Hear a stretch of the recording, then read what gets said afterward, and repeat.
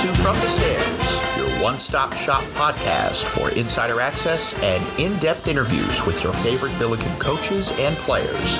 Be sure to follow the show on Twitter at Billiken Podcast for the latest news on future episodes. Now, here is your host, Billiken Athletic Director, Chris May. Welcome back, fans. All our Billiken fans out there enjoyed as much as any the run that our women's soccer team had a year ago. And we're sitting here with head coach Katie Shields. And Katie, it's great to be back at it. We're getting ready for the A10 schedule, but you had an eventful summer.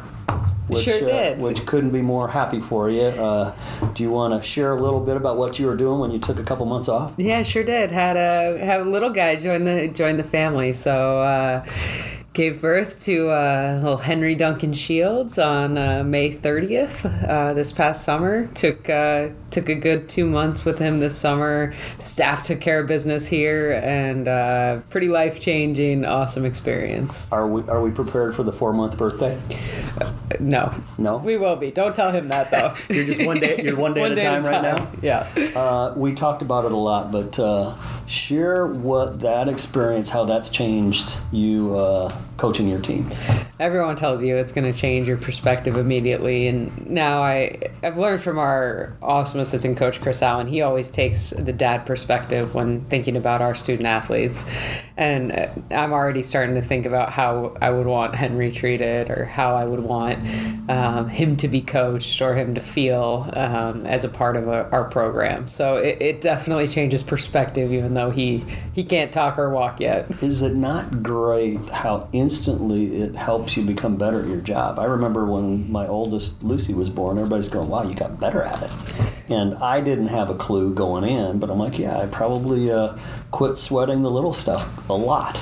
Way more efficient with my days, way better perspective on the things that really matter to life and to our program, and got an awesome staff, and I think I've become way better at delegating and trusting that things are going to get taken care of. Which is what you teach your team, right? Exactly. How do you trust each other? How do you know that somebody's going to be there for you? Exactly. Not the easiest thing, but it's pretty cool when you do it. Yeah, it's been awesome. So can't wait to see him out on the pitch soon, running around. It'll be fun out there.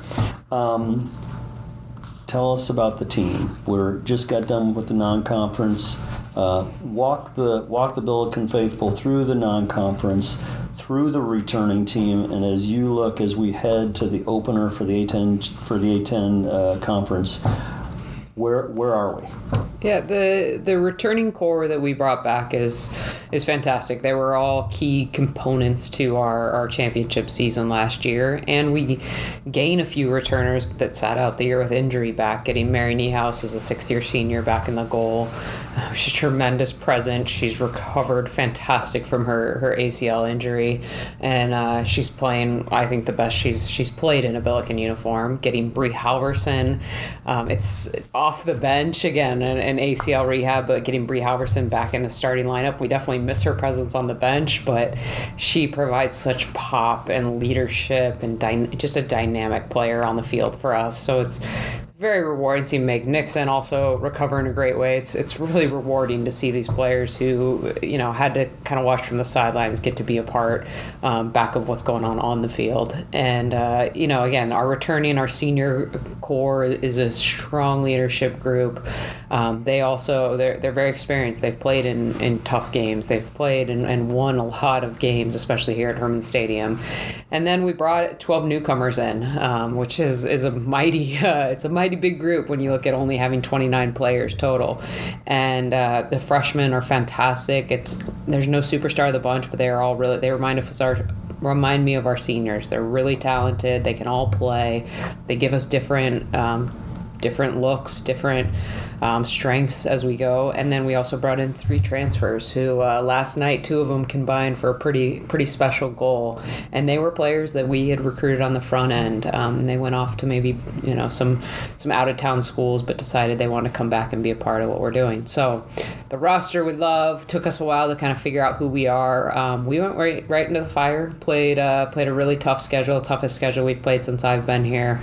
some of the teams, the 3 games we've lost, we're 5-3-1 now. They're all teams that are in that top 25 or just outside of the top 25. So, and we played in each of those games, and we think that it'll really prepare us for not only to be successful in the A10, but to have seen that level and kind of learn our lessons we learned in August come November to win in tournament time. So we cranked up the non-conference schedule a little bit. It's so funny. You talk about your team and you talk about kids coming back, and you almost weaved in the 2-time All-American who I learned from this soccer coach that actually stopping people in the defensive end is important. How important is Allie Klug? And how great is it to have, from a coach's perspective, to know you've got somebody like that gifted in the back for you? Allie's special. What Allie allows us to do a few things. One, she allows us to throw a ton of numbers forward and attack and overwhelm people and not leave as many players back as other teams might, because we know what Allie's capable of, both from an organizational standpoint and just talent defensively, athletically. She's the rock back there. She's grown tremendously in her leadership over her 4 years, and she's really kind of taken control of not just the line defending, but the entire team. And she's relentless. I mean, she'll slide, she'll block things with her face, as I think she did against Notre Dame. And Allie, the combination of Allie and Mary are always going to keep us in games, because I think they're two of the best in the country at the positions they play. Well, and you go up the middle, and you've got Courtney, who, I love watching her play, but man, she is tougher than nails in that mid spot and always makes plays. Courtney's the most competitive player I've ever coached, and she came back. She's been good for us all 4 years. She's grown all 4 years, but she did more than she's ever done this summer to prepare for this year. She's also done a great job as bringing the new ones in that are next to her. But Courtney, on a given day, I think Courtney is the unsung hero, the best player on the field, because of what she gives us on both sides of the ball. Yeah, she's really super fun to watch. Looking forward now. Mm-hmm. Played a great non-conference schedule. We got better. You can see the team growth. You can see how they're starting to play better and better each time out. What's the A10 look like? A10 is tough. There's 0 easy games in the A10. It's been that way for years, but there's some interesting teams that have gotten good results against good opponents. Opening up with Rhode Island, they look to be a difficult test at their place. They're more athletic than they've been in previous seasons, and last year I think we had some, you got to be lucky, but we had some good things align in terms of who we played and where we played them. And this year I think it's a little more difficult, just as our non-conference schedule is a little more difficult. We're getting thrown into the fire right away in the first 3 games. We sure are. So we start with Rhodey on the road, which is not an easy place to get to nor to win at, and then turn around and go back on the road to VCU, the team we played in the championship game last year, who's gotten a pretty good result against a top 25 team in non-conference, and then come back home and open the league at home with Dayton, which is always a great battle. We had a great crowd again against Iowa State, and when you look at those crowds and you see the most satisfying piece for me is when you see those young girls who are showing up and they got their Billiken t-shirts on and they look up to our young women so much. What does that mean for a program, and what, as you see the evolution and how you're building the program, what does that mean to the program, and how do we continue along that line? I think that crowd was one of the most special soccer environments period, women's soccer environments period that I've been around in coaching or playing. And the cool part is those young faces post game, they're looking up to the Anna Lawler, Hannah Frederick, Allie Klugs they're St. Louis born and bred, and they're wanting their autographs. We signed autographs for I think 30 minutes post game, and that it's special because you're now starting to reach into the community, and the beauty of it for the young girls there is they're seeing what they can be and the environment they can play in and the impact they can have. It's pretty special. So what's the message to the team? Mm-hmm. What's the message to the team coming out of the non-conference? Now we got to win every game. right? Yeah, we do. We got to win every game. So what is the message coming off of what we just got done? And they had some really good performances. They had some that I know y'all wish you could get back. Sure. But what's the message right now? Share with our faithful. What's the message today? The expectation every time we step on the field is to win. So that's not changing. But the conversation we had post huddle last night, and we'll have today pre-training, is we are fitter than we were a month ago. We are playing better and better soccer than we were a month ago, but now we're kind of climbing a mountain, and we're getting to the midway point, and the air gets thinner, the margin for error gets smaller, and so we have to ensure that we control our attitude, our energy, our effort every day in training, that our training is as difficult as we can make it, so when we get to the game, we're confident, we're prepared, and we're able to execute one game at a time throughout this 10-game road. One of the best messages I saw, and as you know, we've talked a lot about the pursuit of greatness around here. How do we do everything we do well? The best sign I saw is when we tied Purdue after the game, and the disappointment and the competitiveness in our team. It was one of the great messages that I've seen for a while.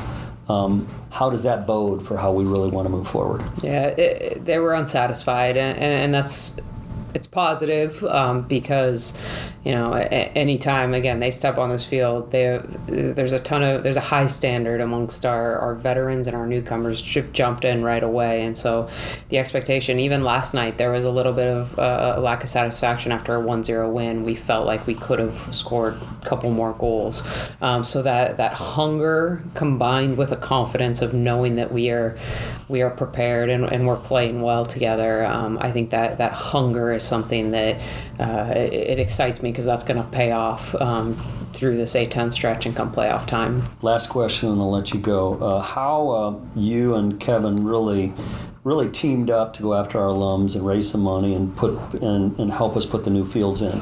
What do the new fields do for your team in training and preparation and overall success for our teams? It's the biggest change that I can say, positive change from last season to this season, is it allows us to play a style of soccer we want to play, with the ball on the ground, play fast, let our athletes fly, and the surface is so high quality right now on the training field and also onto Hermann Stadium. Our seniors have had an incredibly successful run on Hermann Stadium, and it just gives you excitement to be able to play on that quality of a surface. So it brings a smile to our face as I'm sitting here talking about it, and as we go out to train and play every day. It couldn't be more thankful that the alumni and the community supported us and saw our vision, that it was a big piece of allowing us to be great this year. Yeah, it's fun to watch, especially as I listened and I heard from some of the athletes, and they talked about how much different it was. I tend to believe everybody plays on the same field, so it doesn't make any difference.